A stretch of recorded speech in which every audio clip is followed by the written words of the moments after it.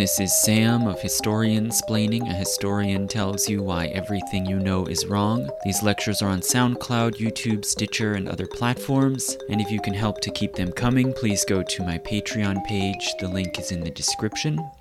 So, in anticipation of an interview that I expect to do soon with a historian of modern Britain who has studied the honors system, the system of knighthoods and damehoods and so forth, and the monarchy and the role it's played in modern British society, I want to go back and pick up the thread that I left off previously last year about English dynastic history, the history of the different monarchs of Britain, what they reflect and what impact they've had on British society. And specifically, it happens to be really appropriate that I'm going to talk this time now about James II, because we just saw recently, earlier this year, the accession to the throne of a new king who is a mature man, a man who's had many years behind him, a complex life and career with a lot of ups and downs and vicissitudes and scandals. And in a lot of ways, he is,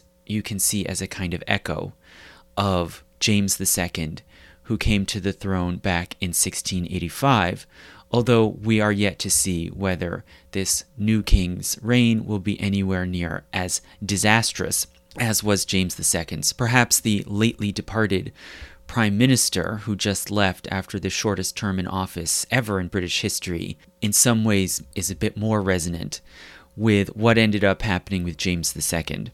But before we get into that, I left off a previous lecture called England Interrupted by talking about the end of the reign of Charles II, who died in February 1685. And this ended, most scholars would say, ended the Restoration era, this time of an uneasy peace among the different factions of English society. So the Restoration had seen a kind of careful but possibly fragile balance of power between the monarchy and Parliament, between Protestants and Catholics, and especially between Whigs and Tories, these new partisan factions that had formed within Parliament. And I'll talk later about why these divisions were so deep in the late 1600s and what they represented. But nonetheless, these divides that had been lingering in Restoration England were reactivated after Charles was succeeded then by his younger brother, James, the Duke of York. And he was a very complex character. We'll talk about what sort of person he was and what his life had been like.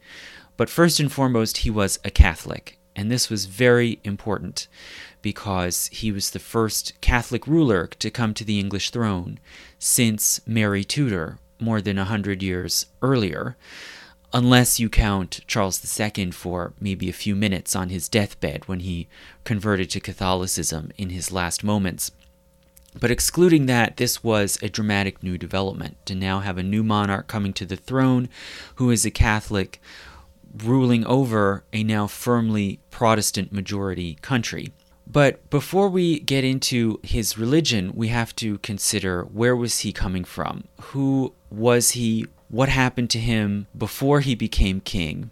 And how then did that help to lead to another radical rupture and to what has been called a revolution that paved the way for a new constitutional settlement, and even more than that, paved the way for a modern commercial imperial Britain, more like the Britain we think of today. So to go back, who was James and what was his life like before he became king?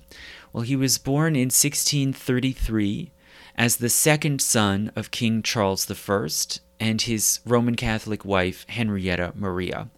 So, there's often the saying, the monarch and their spouse have to come up with an heir and a spare. And Charles and Henrietta Maria did, and it happens James was the spare. So for most of his life, it didn't seem too likely that he would become king. He was sort of waiting in the wings. He was raised and educated mainly by tutors in the royal palace, and he was showered with extravagant titles, including Duke of York, which already by that time was a traditional title for the younger sons of the king, and also Lord High Admiral, even when he was just a young child. He then came of age in his early teenage years. He came of age in the midst of the constitutional crisis and the Civil War, in which Parliament rose up in revolt against his father, Charles I, and eventually overthrew and executed him. As a teenager, James actually fought in one battle of the Civil War, and apparently was fairly competent, at least for his young age, and he barely escaped from being taken prisoner by the parliamentarians.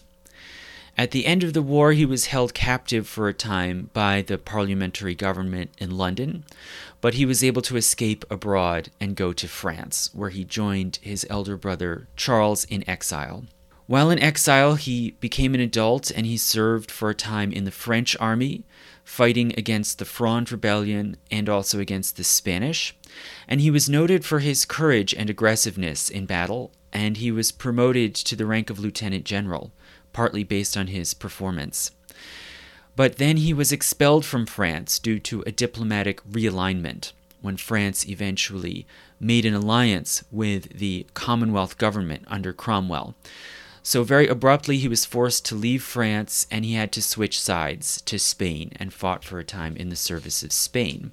A few years later, however, in 1660, the English Parliament reversed course and invited Charles to come back and retake the throne in England, and he was proclaimed King Charles II. And James naturally was able to return with him. So he went back to England, and he soon took up actual duties as Lord High Admiral. He reclaimed that title and actually took up command of the Navy. He was also made governor of the slave trading cartel called the Royal African Company. And so he had, maybe you could say, split loyalties. And in the Anglo-Dutch War in the 1660s, he commanded the English Navy, and he focused on capturing trading ports in Africa as a way of furthering the interests of the Royal African Company.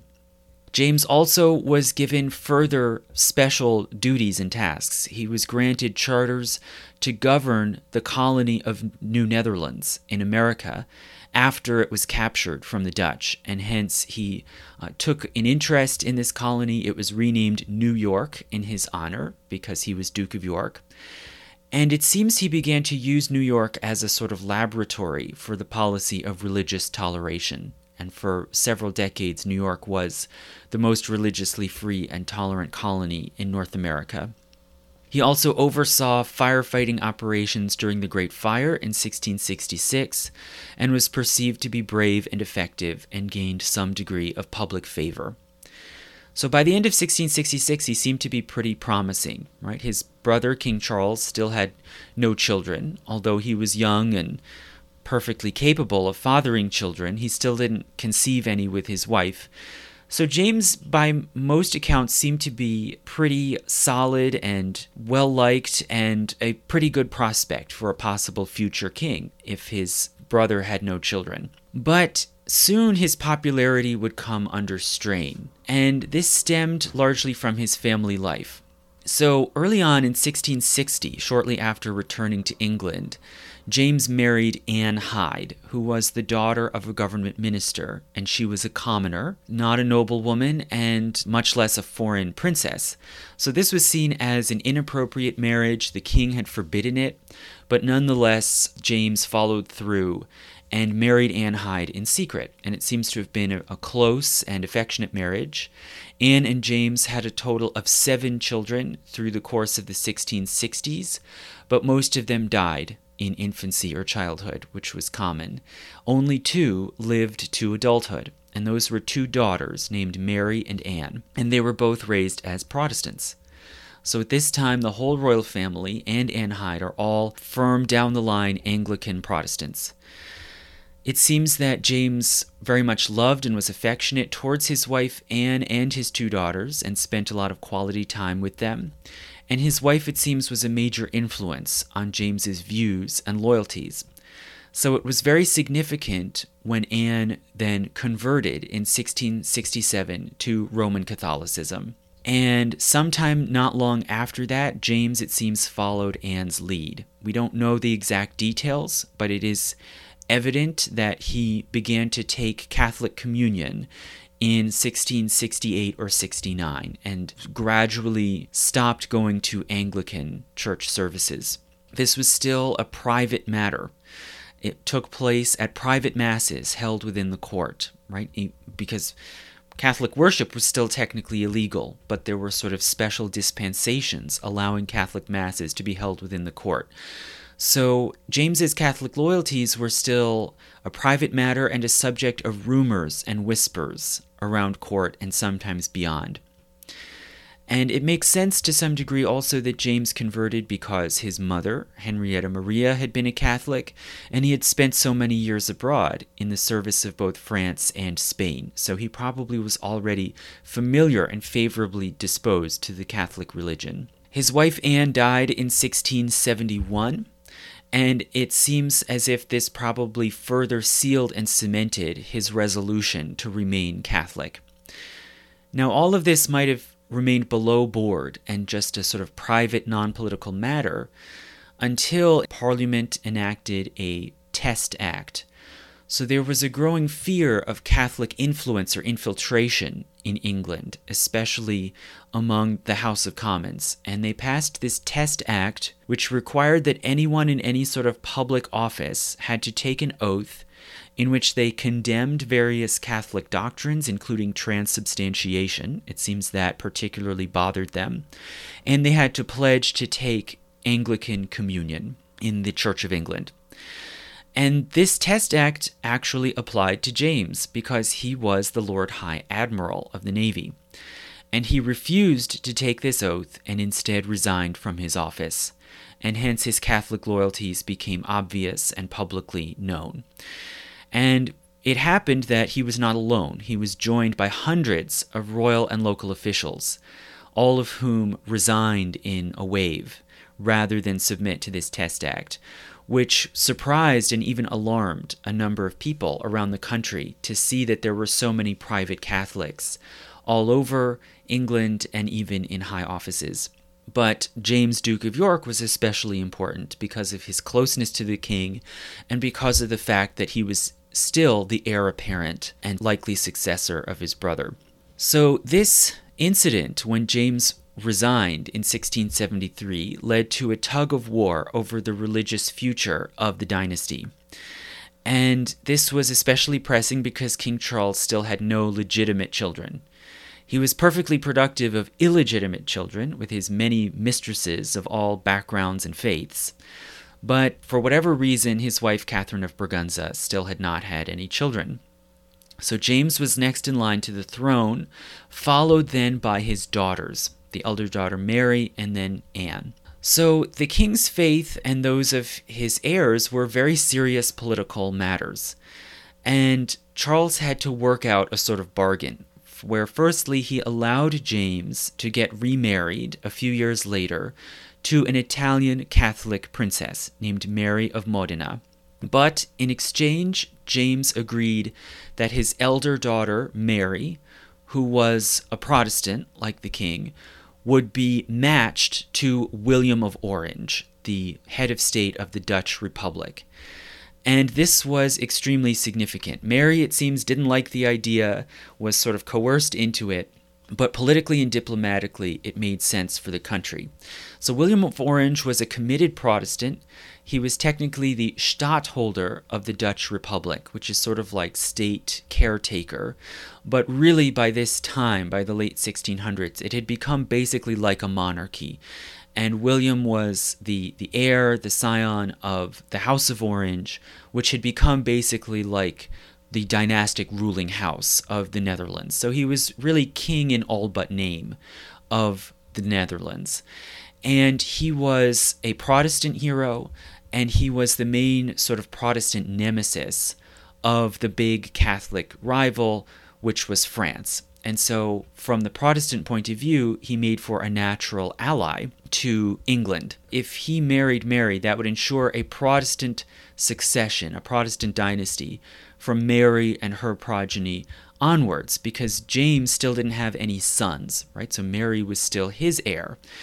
And it represented the promise of a future alliance of England and the Netherlands, a reorientation away from friendly relations with France, which had been the rule in the Restoration era, and more towards the Protestant world. And it also implied that William would really become the actual de facto ruler of England.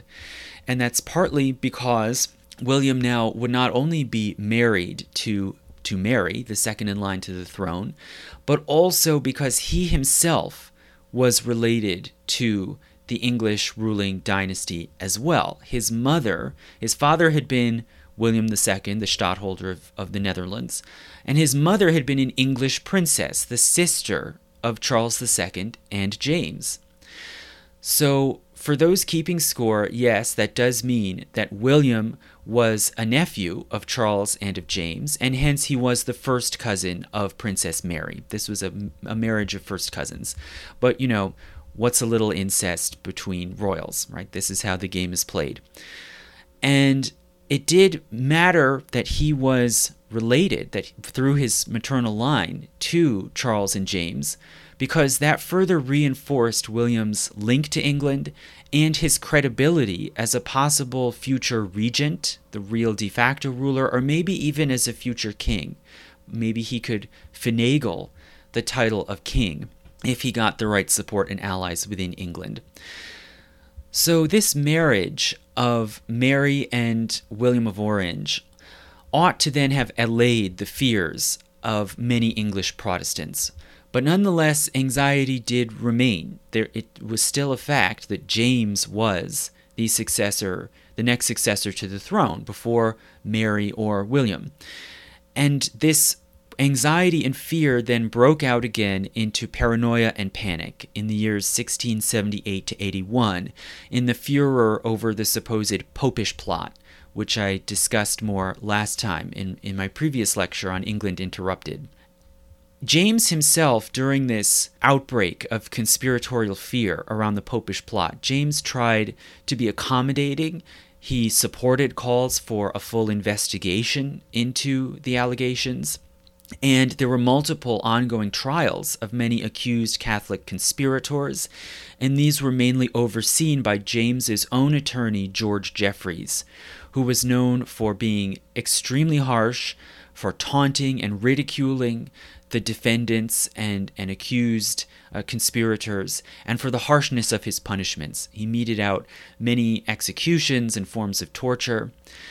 And Jeffreys, in this way, he was a staunch Protestant, but he nonetheless personally trusted James. There was a sort of special alliance between them. And Jeffreys argued against the Exclusion Bill in Parliament, which sought to exclude James from the line of succession. Jeffreys really believed in the sanctity of the law and of royal authority, and in James's good character. And he came to be closely trusted both by James and by King Charles, and a few years later he was appointed as Lord Chief Justice. Nonetheless, in the height of this furor over the Popish plot, James was forced to temporarily leave England and went first to Belgium for a time, and then when it seemed safe, went to Scotland, took up residence at Holyrood Palace in Edinburgh. But finally, in 1681 to 82, the furor over the Popish plot gradually died down, and the idea of excluding James from the succession was dropped, and he was able then to return to England from Edinburgh back to London. But just then, before he had really even taken up full residence back in London, in May 1682, he was sailing aboard a warship, the Gloucester, as it journeyed down the east coast of England, when it violently struck a sandbank and sank within an hour. And in this disastrous shipwreck, about 200 people drowned, and James himself narrowly escaped and got to shore. And Stuart royal propagandists presented his survival as miraculous, a sign of divine favor. But just then, following on the heels of this close call, in 1683, the Rye House plot was discovered, which was a very sophisticated insurrectionary plot led by a group of aristocrats headquartered at a manor house in Hertfordshire called Rye House. And the plan was to assassinate both King Charles and James, to overthrow the monarchy, and to declare a new republic on the model of the parliamentarian Commonwealth. One of the likely conspirators in this plot was King Charles's illegitimate son, the Duke of Monmouth, who then fled abroad. And this scandal around the Rye House plot actually ended up helping to boost James's popularity again, right? Which was just in time, because shortly after, in February 1685, Charles II finally died, and James was proclaimed king, coming to the throne at the relatively advanced age of 52. So, what was the situation when James did finally come to the throne? Well, one thing we have to consider is James's personal attitude and outlook. He was older than most monarchs are when they come to the throne. He was very set in his ways and firm in his convictions. Many would say stubborn. He was a devout Catholic, not only committed to that faith, but really with the zeal of the convert, someone who had embraced the religion as an adult. He was very confident in his divine right as a king. A lot of this was probably influenced by his experience in France, which was really the homeland of Catholic divine right absolutism. And he had survived, as we saw, repeated close brushes with death. And I think this almost certainly had an influence on him as well. He had been repeatedly threatened or forced into exile by one enemy or another before finally making his way to the throne. And he came to the throne, it seems, with a sense of distrust, probably resentment towards his critics and his enemies, and also, I think, a sense of destiny. The notion that his accession to the throne after surviving so many dangers and obstacles was providential. Right, that he was coming to the throne finally and as a faithful Catholic. Now, what about everyone else? What was the political lay of the land among the people of England when he becomes king? Well, as I said, there was this deep divide between Catholics and Protestants. And this was not just a matter of doctrine, right? Certainly people fought over things like transubstantiation, but it also was political and social. Each religion was seen as not just a variety of Christianity, but as aligning with a totally different vision of society. So if we think of the most committed Protestants, these are usually concentrated in the larger towns and in London, and politically they support the Whig Party. The Whig Party was the party that had wanted to exclude James from the succession. When he comes to the throne, are his most likely enemies. And the Whigs associate Protestantism with liberty, in quotation marks, which doesn't just mean personal freedom. It meant for them participatory government, as embodied by town councils and corporations, and especially by Parliament. And Whigs drew on classical republicanism, the idea of a commonwealth of independent, self-supporting men, and they even used that word, commonwealth. They claimed to defend England's, quote, religion, liberty, and property. And in terms of their class profile, the Whig faction is rooted in merchants and new landholders, those who held property in fee simple, over which they had exclusive rights to dispose of it however they wished. And they had gained these properties through the dissolution of the monasteries in the 1500s and the enclosure movement, in which land dealers, buyers, speculators had seized what had been common lands, closed it off, and sold it to buyers and speculators. And they wanted to defend their holdings of land without duties to honor the rights of tenants or the rights to the common lands. They tended to associate Catholicism with tyranny and slavery. And famously, the poet Andrew Marvell, who was also a member of Parliament and a committed Whig, he wrote a pamphlet in 1677 where he warned of the growth of popery in England, and along with it, quote, tyranny, slavery, and idolatry. So they see those things as all connected and part of one social system that they want to resist and that they see as embodied by Catholic Europe, especially France. And more practically speaking, the Whigs were also just afraid of losing the political voice that they had in the House of Commons and of losing title to the properties that they had gained over the previous 200 years.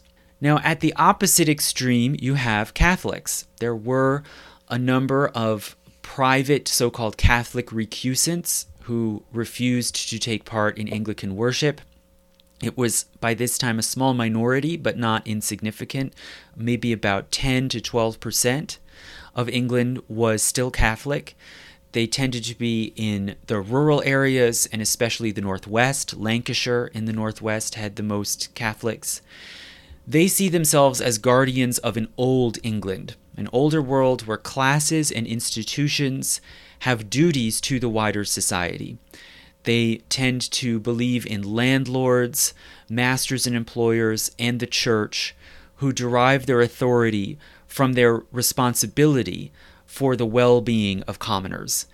They harbor hopes of reversing the enclosure movement, of returning to older land arrangements, and also of reestablishing monastic houses, which had been a big part of English society before Henry VIII. They tend to associate the Whigs with the grasping, greedy merchant elite, with corrupt government, and with the enclosure movement and the dispossession and widespread poverty that the enclosure movement had led to. So you have these two extremes, right? And clearly the Whigs are bigger, more powerful, have more of a political voice at this moment when James comes to the throne in 1685. But meanwhile, you also have the Tories. And in this context, the Tories could be seen as sort of the mushy middle, right? They were the wide swath of English society, which also tended to be mostly rural, mostly concentrated in the northern and western parts of England. They favor a middle way in religion, a sort of compromise style of worship in the Anglican Church, which is not entirely like Reformed Protestantism and not entirely like Catholicism, but something in between. Socially, they're based in a rural, traditional, agrarian society. They embrace the values of paternalism, social stability, and social cohesion, as against what they see as the corrupt, greedy, commercial society of London and the court. But nonetheless, they still also see Catholicism as a danger, as a foreign and idolatrous religion, and they tend to be very strongly committed to the Church of England. And the Tory party and the Church of England continue to be closely wedded. And in modern times, people sometimes describe the Church of England as, quote, the Tory party at prayer. That was a 19th century suffragist who coined that phrase, and it sort of captures how people see the Church of England. This religious position and political position are closely wedded. So when James comes to the throne, he has the support among Catholics, naturally, who see him as a possible defender, an advocate of toleration and acceptance, and he also has pretty firm support among the Tories. And in 1685, the Tories had a majority in Parliament. So there was a favorable majority there inclined to cooperate and work together with James. And it seems very much that he has an opportunity to govern and maybe to readjust the course of society in Britain if he plays his cards and manages the situation right. As of May 1685, as I said, the Parliament is mostly Tory, it's fairly friendly, it willingly votes to enable him to levy various taxes and raise money for military and other purposes. But the House of Commons firmly rejects his idea of exempting Catholics from the Test Act. So Whigs and Tories in Parliament still largely want to keep that Test Act in place so that they know the religious loyalties and the Anglican loyalties of anyone holding high office. If they had approved this exception to the Test Act, it would effectively have made Catholicism another state-sponsored religion alongside the Church of England, and it would have weakened the Church of England's authority, their ability to keep people coming to their church services if they didn't have to for their political and legal standing. So James comes to butt heads with Parliament over this matter of the Test Act and whether or not to exempt Catholics from it. And he then repeatedly suspends Parliament over and over again over the next 2 years, a lot like his father Charles had done back in the 1630s. Now, This might have led to a total breakdown, but in a sense you could say he got a bit of a partial reprieve in an odd, ironic way, when in May and June 1685, a rebellion broke out against him, and it was led again by Charles's illegitimate son, the Duke of Monmouth, who landed with an invasionary force, right? This is what people keep doing over and over again in Britain, right? They go abroad into exile, they gather up some foreign supporters and mercenaries, they venture across the channel, land somewhere, and hope to rally supporters to their cause. So this is what Monmouth did. He landed with a force in Dorset in the southwest of England. He claimed to be the rightful heir of Charles, which required some rewriting of marital history, and he rallied some supporters to him, especially in the West Country, and it touched off uprisings both in the West Country of England and in Scotland. So James rallied together and commanded an army and militias that confronted Monmouth aggressively and defeated the uprisings. Monmouth tried to escape the country again, but was captured, and the Lord Chief Justice by this time is George Jeffreys, who then summarily executed Monmouth without a trial. So clearly, Monmouth had lost this struggle, but nonetheless, summarily executing him without even allowing a defense was a little controversial, and it raised the question of whether James was maybe overplaying his hand. And this turned out to be just the beginning of a series of escalating events that heightened the tension and eventually the power struggle between James and his opponents in Parliament. So after the Monmouth rebellion was put down, Lord Chief Justice George Jeffreys oversaw a series of aggressive treason trials in which he meted out punishments, including drawing and quartering, the most sort of graphic, horrific way of executing someone, to participants in the rebellion and even to many who had only harbored rebels after the fact, were not even active participants in the uprising itself. And his court was especially draconian. It came to be called, quote, the Bloody Assizes. And in the course of about 2 months, they executed 320 people and transported a further 800 to Barbados, which at this time was effectively enslavement, right? Because there was no clear legal boundary yet between slaves imported from Africa and condemned prisoners from Europe.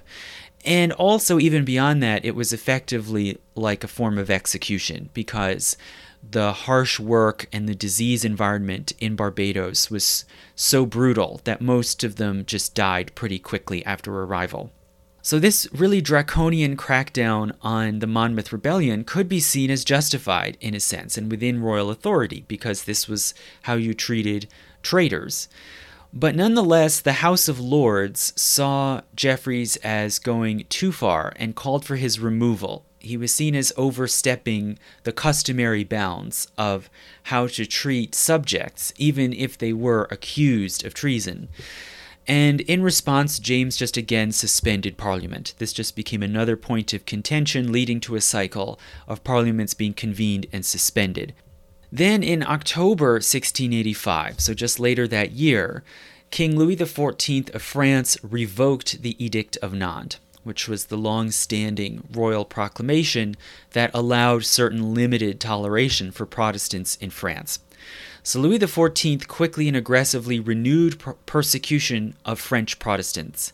Many of them were also tortured and killed. Thousands of them fled to England, because England was still a Protestant country. But the whole incident raised fears that Protestantism was losing ground and was now under attack across Europe. And James himself had no control over these events, right? This was all going on in France. But nonetheless, he was an ally to Louis XIV. It was known that he had grown up in large part in France, and it helped to resurface fears that James possibly wanted to do something similar, that he maybe also believed he could forcibly reimpose Catholicism in England and bring similar persecutions across the Channel. Now, meanwhile, across the ocean, in the colonies, the English colonies abroad, James also undertook a program of reform that raised some alarm and consternation as well. So James's government revoked the charters of several colonies in North America, including all 4 of the New England colonies and New York. And all of these colonies had previously had elected assemblies, and some of them had elected their own governors. But James shut all of those charter-based governments down, consolidated them into a single so-called Dominion of New England, which would have a royally appointed governor and council. So he was taking away self-government from these local colonial regimes, which in the case of New England had actually been seen as sort of Protestant strongholds and even ideal societies, right? Godly New England, Massachusetts, Connecticut. And this sent a possible message about James's aims, right? It could be seen as an early example of something that happens over and over again in empires, of reforms being tried out first in the colonies abroad before then being brought home, and especially sort of authoritarian consolidation of power might be carried out first in colonies and then brought back to the home country. And it seemed to be an illustration of James looking again to France as a model, right? He was setting up a dominion in North America similar to New France, right, in what's now Canada.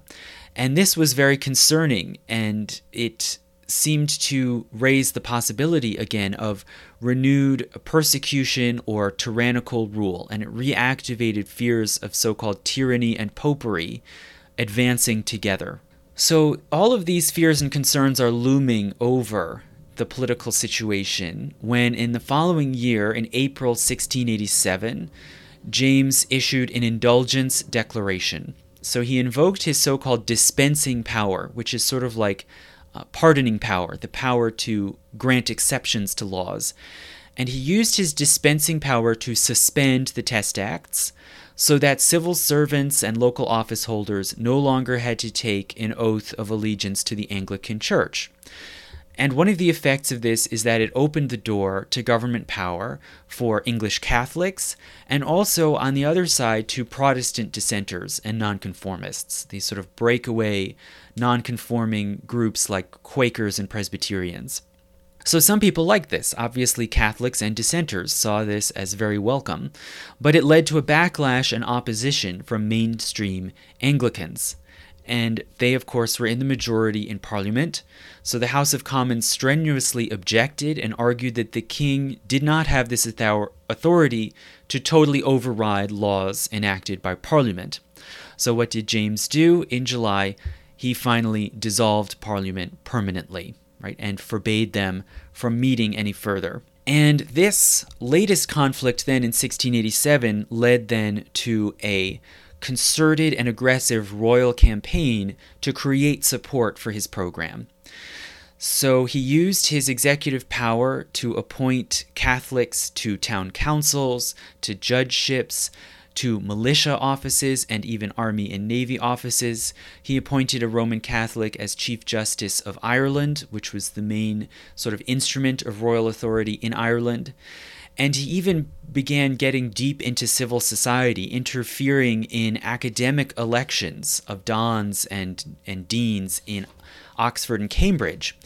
And in pretty short time, Magdalen College at Oxford was secured as a Catholic beachhead with a Catholic faculty and curriculum in Oxford. So he's clearly trying to advance and sort of weave Catholicism deeper and also higher into English civil society. It seems as if he hoped, there were clear signs that he hoped to not only suspend but repeal the Test Acts entirely, thus eliminating any requirement of adherence to the Church of England.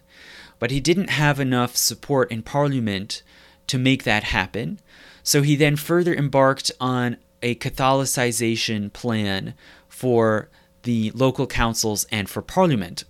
And he may not have been able, it may have been a bit too ambitious to actually get Roman Catholics into the House of Commons, but he did have the aim of stacking Parliament with allies and supporters, including sympathetic Protestant dissenters, and he required that all candidates who stood for election to Parliament had to be approved by their local Lord Lieutenant, which was a royally appointed office for the county or the province.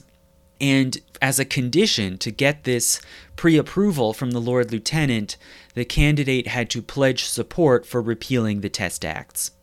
Right? So he's trying to sort of filter who can get into Parliament and ensure that it's only those who support his ultimate legislative goals. And furthermore, local governments, the town councils and corporations, not only did the king put his thumb on the scales, but he even began to fire and purge out Whigs and committed Anglicans and replace them with his allies, including Catholics. Now, in this whole campaign, it was so ambitious and so far-reaching, it's unclear exactly what the king's actual goal was, and this is still debated to this day. Was his idea to make England a tolerant kingdom with freedom of religion, including for his co-religionists, or was his goal to go further and re-Catholicize the country? Was he hoping to reverse the Reformation and make England ultimately back into a Catholic kingdom? It's really unclear. On the one hand, some historians have found statements or reported statements by the king against prejudice in principle and in favor of freedom of conscience and toleration. For instance, in the early 2000s, a Canadian graduate student found a diary in an archive in England that recorded a speech that James II gave in the city of Chester in 1687, in which the king reportedly defended the idea of religious toleration on principle. And it included this passage in the account of the speech. It included the passage, quote, "Suppose there should be a law made that all black men should be imprisoned. 'Twould be unreasonable. And we had as little reason to quarrel with other men for being of different opinions as for being of different complexions." End quote. So this passage, some modern scholars have seized upon this as a sort of forerunner of modern ideas of equality and toleration, and it seems to presage modern beliefs in civil equality and in the equivalence of racial prejudice and religious prejudice. But on the other hand, there were actions by James that seem to speak to something different. For instance, around the same time, James II summoned his Lord of the Treasury, the Earl of Rochester, and demanded that he must convert to Catholicism. He decided it was inappropriate for a Catholic ruler to have a Protestant Lord of the Treasury in such an important office. So he demanded that the Earl convert, and when he refused, he fired him. And this was one sort of high-level instance of an increasing drive to purge out Protestants out of power and out of the king's inner circle. So again, there are different contradictory signs of what exactly James was trying to achieve. There's no doubt that he felt a sense of injustice, that Catholics had been deprived of the opportunity to serve in office, that they had been discriminated against, they had been cast as disloyal to the realm. And he definitely wanted to get Catholics into office partly as a way of demonstrating that they could be loyal servants of the kingdom. But beyond that, it's unclear exactly what he was trying to accomplish. But in the following year, after several months of this Catholicization campaign, in April 1688, James issued an order that his declaration of indulgence must be read out in all the churches across the kingdom. And this caused a lot of upset. Not only did clergy have to accept this declaration, they had to go through the sort of humiliation of announcing it from their own pulpits. And this led, not surprisingly, to 7 bishops refusing to comply with this order and drawing up a petition against it to the king. And this petition of the 7 bishops called for maintaining the existing religious policy, including the Test Act, and also arguing further that the king did not have the proper authority to overturn the Test Act. He didn't have the ability to undo a law enacted through Parliament. And King James took this as a serious insult and a challenge, and he replied that his power, his dispensing power, came from God, and he was not going to give it up to anyone. Now, at this time, that was a very loaded way of speaking, and in some ways, if you had gone back 100, 200, 300 years, it wouldn't sound so shocking. It was normal for monarchs to claim that they were anointed by God, and that's where they derived their ultimate authority and position from. But by this time, when you had absolutists like Louis XIV in France claiming divine right not only to rule, but to absolute power that couldn't be limited by anyone in the kingdom, it came across as more threatening and as carrying more dangerous implications. So the king rejected this petition as an insult and affront to his majesty. He had the 7 bishops imprisoned and charged with treason. Now, these bishops then received a great public outpouring of sympathy. They were seen as martyrs for the Protestant Church, and their supporters included a lot of members of Parliament, both Whigs and Tories. And a few months later, in June, the bishops were acquitted in court anyway of the charge of treason. And this was a humiliation and a slap in the face further to King James, that now the bishops, Parliament, and the court system were all defying his orders.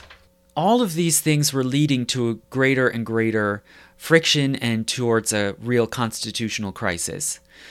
But even at this point, even by the beginning of June, it may have seemed to many people that it would eventually blow over. And a lot of Protestants, including Whigs, were willing to sort of grit their teeth and simply put up with this situation for as long as it would continue, because it wouldn't go on forever, right? James's heirs and successors were all Protestants, and so this was only a temporary situation. They would just put up with and indulge this kind of pig-headed Catholic king for the time being.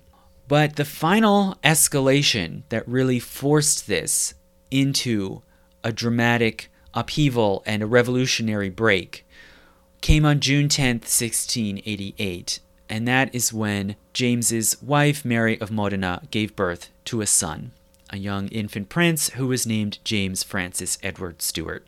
So Mary of Modena had previous to this a long series of miscarriages and stillbirths, and probably a lot of Protestants were hoping that that would be the end of it and there would be no Catholic heir, much less a male Catholic heir.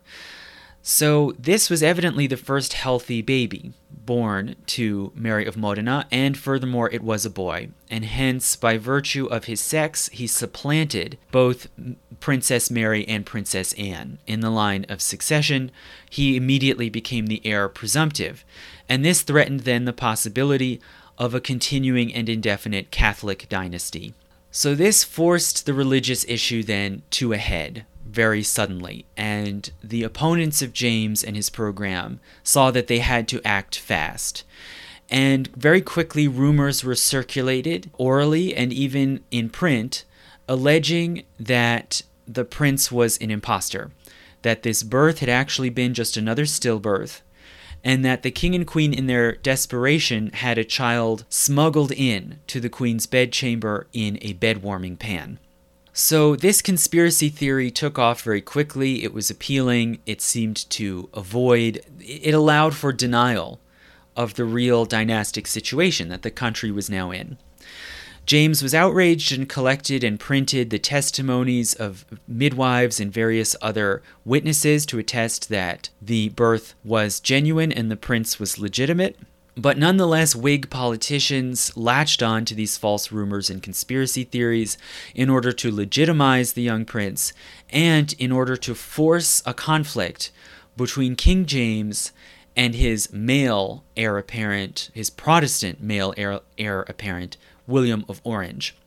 And a Whig group opened up communication with William of Orange in the Netherlands and urged him to demand a public inquiry into the true birth and parentage of the prince. So this situation is what then led to a revolution. So the parliamentary leaders communicated with William and successfully persuaded him to insist on an inquest into the prince's parentage. William, for his part, did not much care about the throne or the succession of England. This was really not foremost in his mind.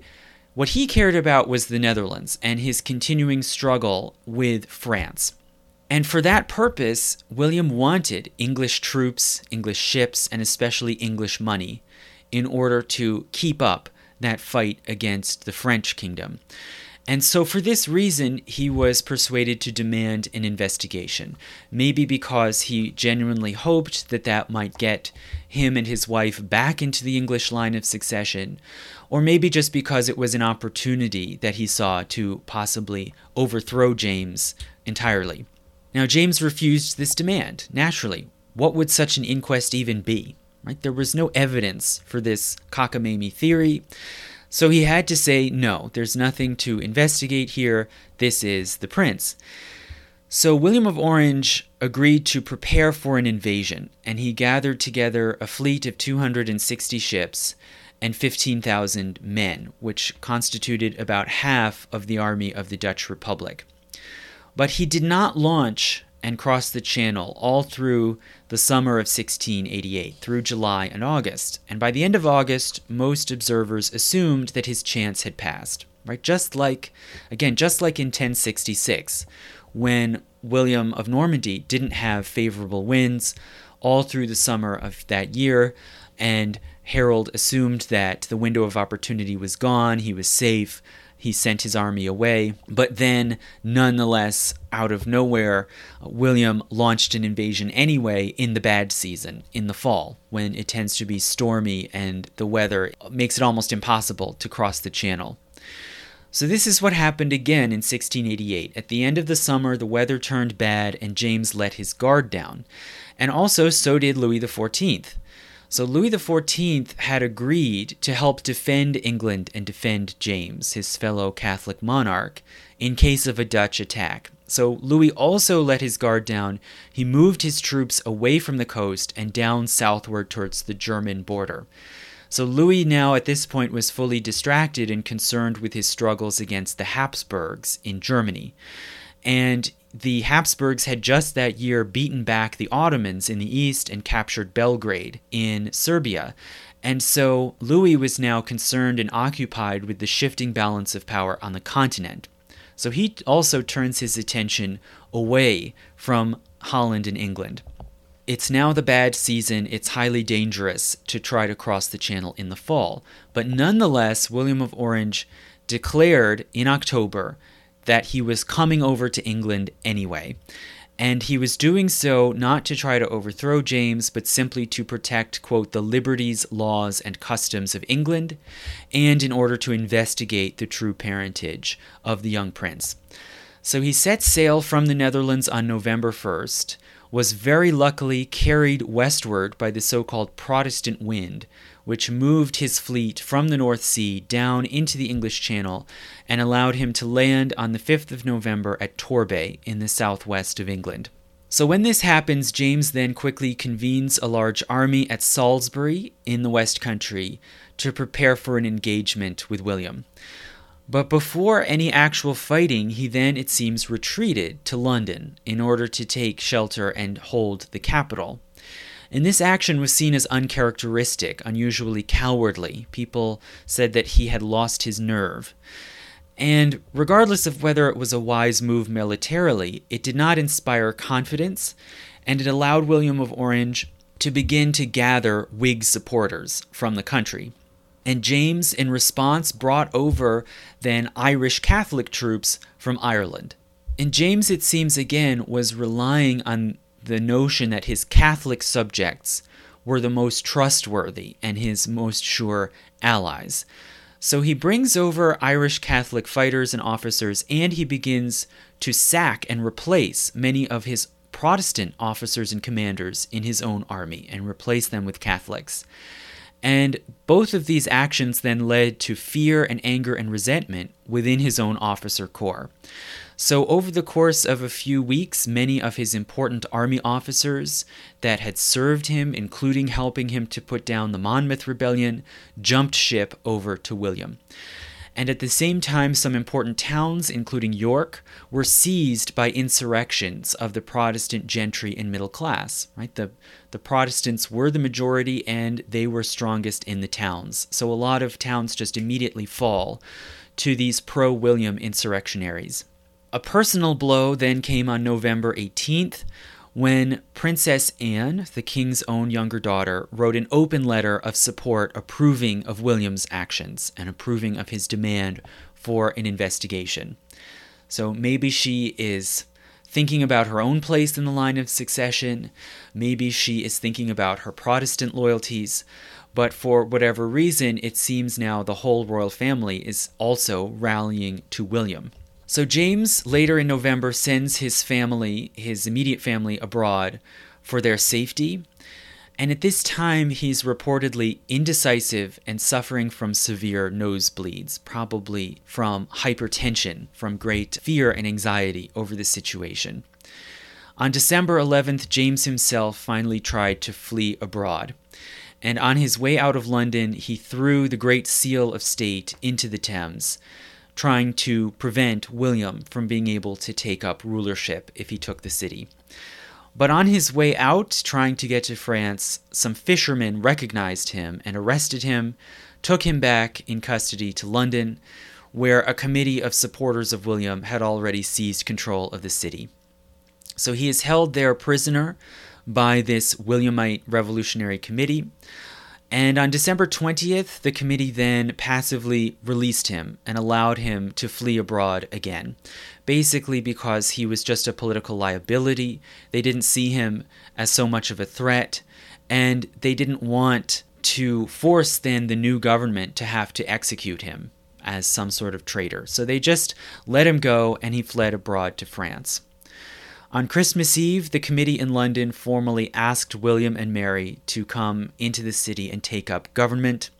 James's remaining forces quickly collapsed and dissolved into the country. So then there was a period of crisis, you could say a sort of interregnum, where James was still alive, but he was abroad. William and Mary were now both in the country, but what were they going to do? What was their status? And were they actually going to carry through with this sort of bogus investigation into the birth of the young prince? So there's a period of uncertainty until on February 6th, the English Parliament convenes at Westminster, and they declare that James had abdicated by virtue of fleeing the country, that act in effect was a forfeiture of the throne. They then offered the crown jointly to William and Mary, right? Mary was technically the direct successor if you exclude James's young infant son. Mary was the successor, so she, should have been monarch. But there, everyone knew that William was the one who had really achieved this whole feat. He had taken this great gamble of invading the country. He was married to Mary. He was a nephew. So they kind of threw him in and offered the crown jointly to William and Mary to be co-rulers. And they made this offer, though, on a condition, on the condition that they accept a so-called Bill of Right, which would limit royal powers and hopefully would prevent any more constitutional crises like had just happened with James. On the 11th of February, William and Mary accept, and they are proclaimed jointly King and Queen of England.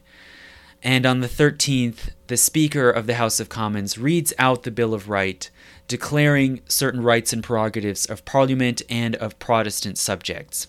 Now, the situation is more complicated in Scotland. There are some more supporters of James in Scotland, so it takes a little longer. I won't get into Scotland here. I'm focusing on England for this lecture.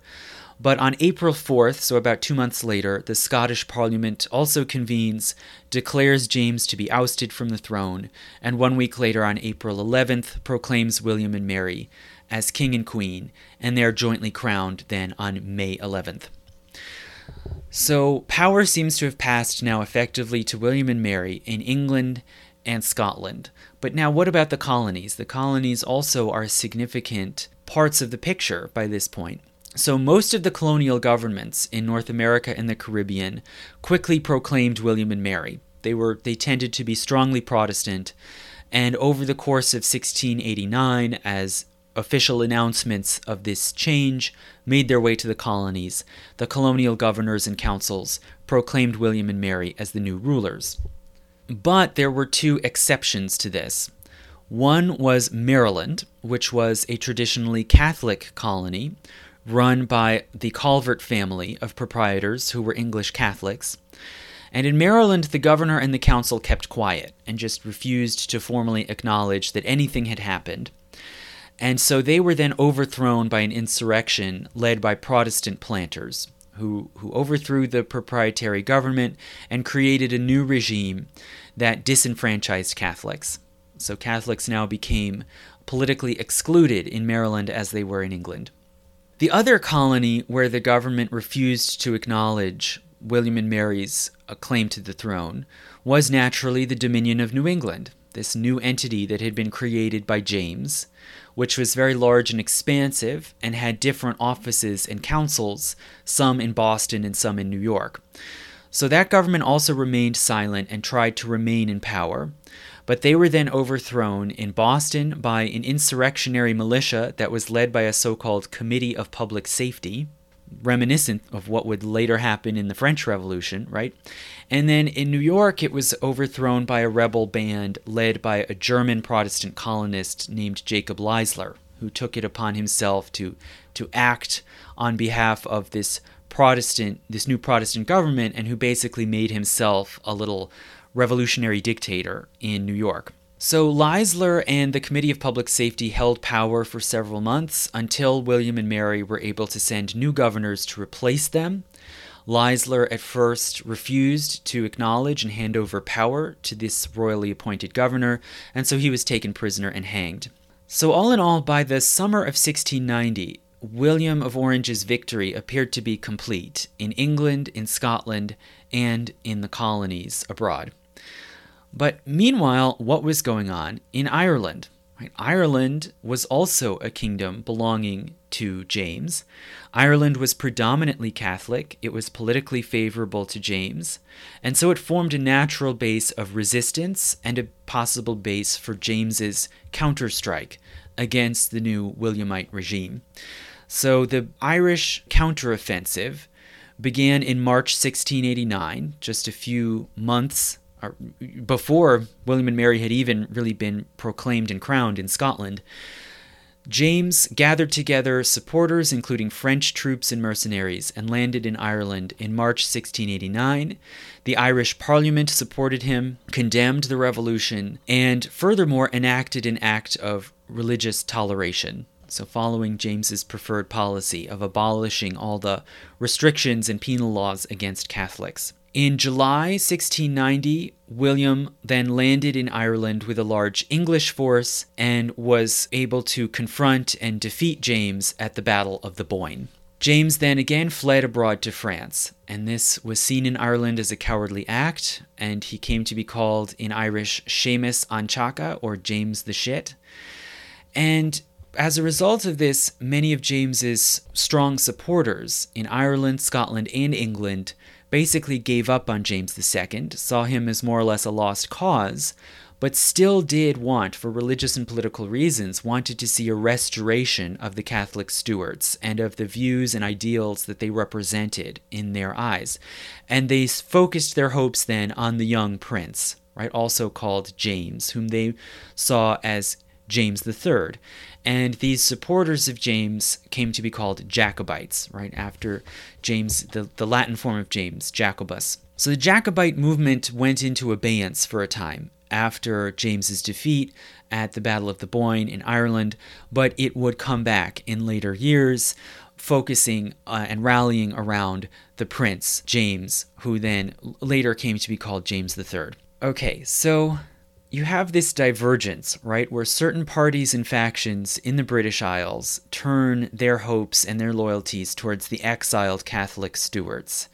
But meanwhile, what about the larger mainstream Protestant majority and the now ascendant Whig Party that now effectively held power? Well, they came up with a new political settlement. So as we saw, William and Mary took up rulership jointly, although really effectively the ruler actually was William.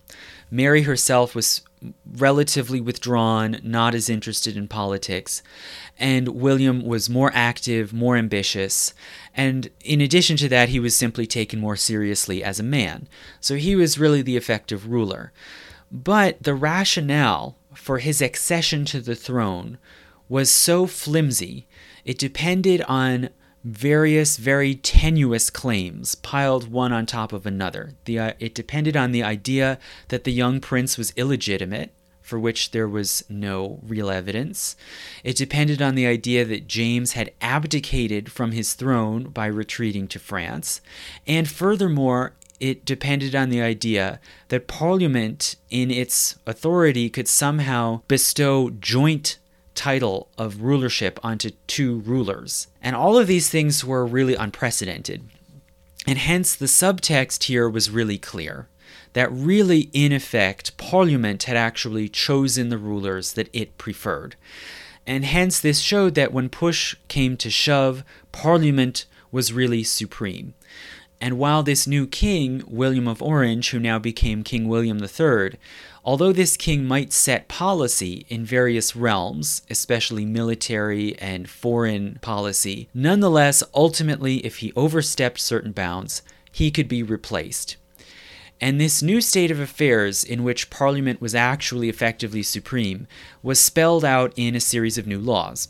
For one thing, there was the Coronation Oath Act, which added to and revised the oaths that monarchs had to take upon taking up the throne.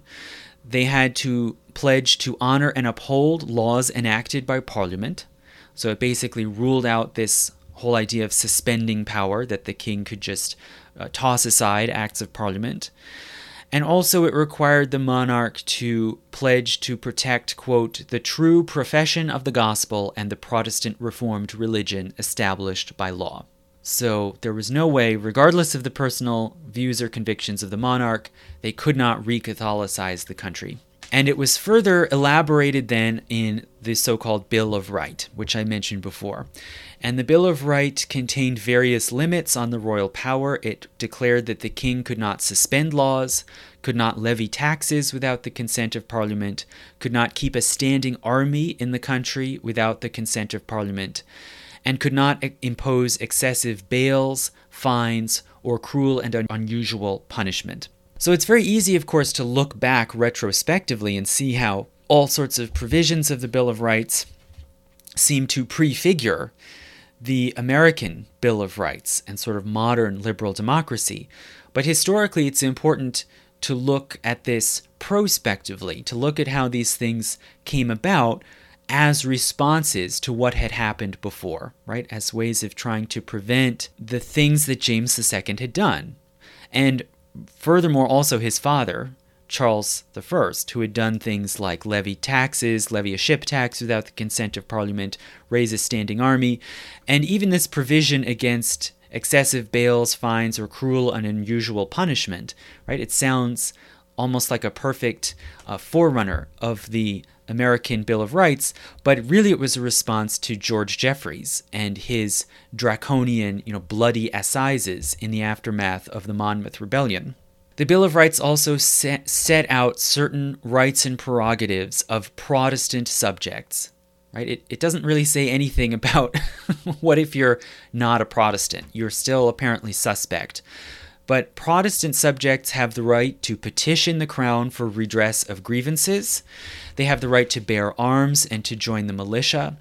And they have the right to elect members of Parliament freely without interference.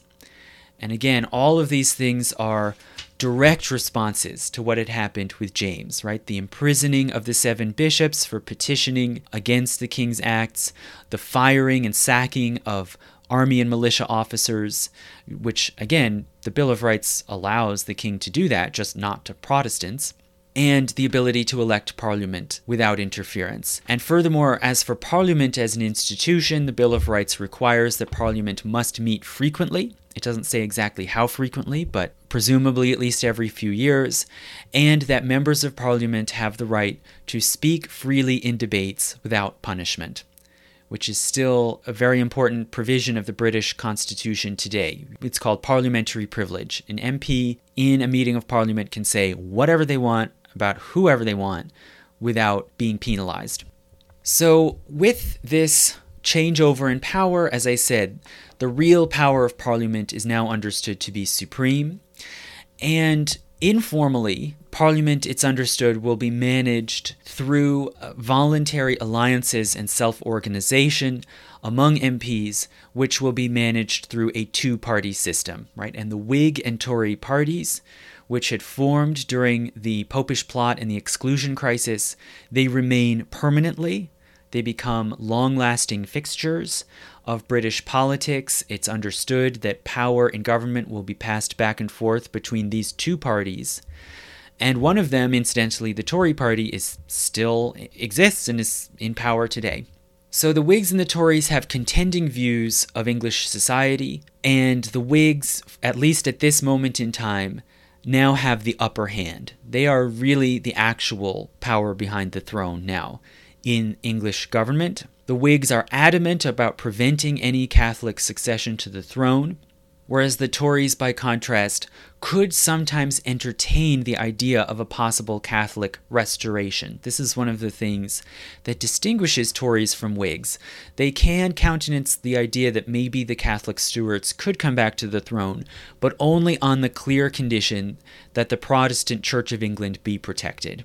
They are fully committed to a Protestant national church. So this, roughly speaking, is the settlement that comes out of this overthrow of power. And this revolution has a heavily disputed meaning and legacy. The traditional mainstream British Whig understanding is that this was a great advance and a great victory for liberty. It's traditionally called the Glorious Revolution by sympathizers because it succeeded in overthrowing the tyrant without shedding blood or with very little violence.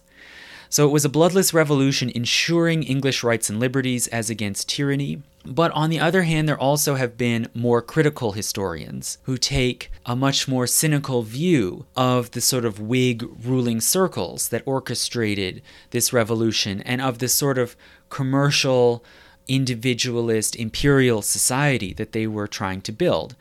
So many other historians don't call this a revolution at all. They see it more as simply a seizure of power by a new rising wealthy elite based in the cities, which was advancing its own selfish interests. And for example, the Marxist historian Peter Linebaugh refers to the event as, quote, the Williamite coup d'etat, which I really enjoy because you see it sprinkled through his books like The London Hanged. He just calls it that and doesn't even bother explaining that he's referring to the Glorious Revolution, as it's traditionally been called. He just calls it the Williamite coup d'etat, and there are others who have even gone further and called it, quote, the oligarchical revolution of property, right? And you can see that in some ways as the core legal and social issue underlying this whole constitutional crisis was the particular rights and powers over private property, and even at this point still specifically land, right? Who has the control over land? What can they do with it? But whether you see these events positively or negatively, the Whig understanding of England as a commonwealth of free men who have certain private rights and prerogatives, including the right to hold and control private property, as represented through Parliament and the Acts of Parliament, this understanding of English society became canonical, right? And again, although the Tory party persists and alternate understandings or ways of imagining England do not disappear, they are decidedly sidelined, right? The Whig view of England is now ascendant.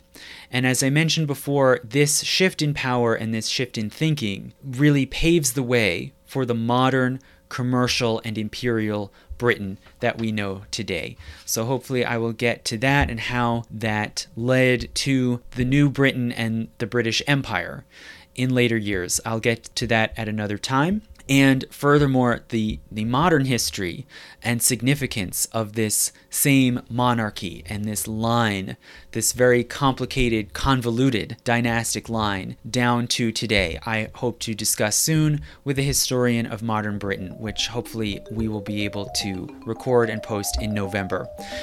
So if you want to hear all of my materials, including patron-only materials, again, please go to the link to my Patreon page, which should be in the description. Thank you.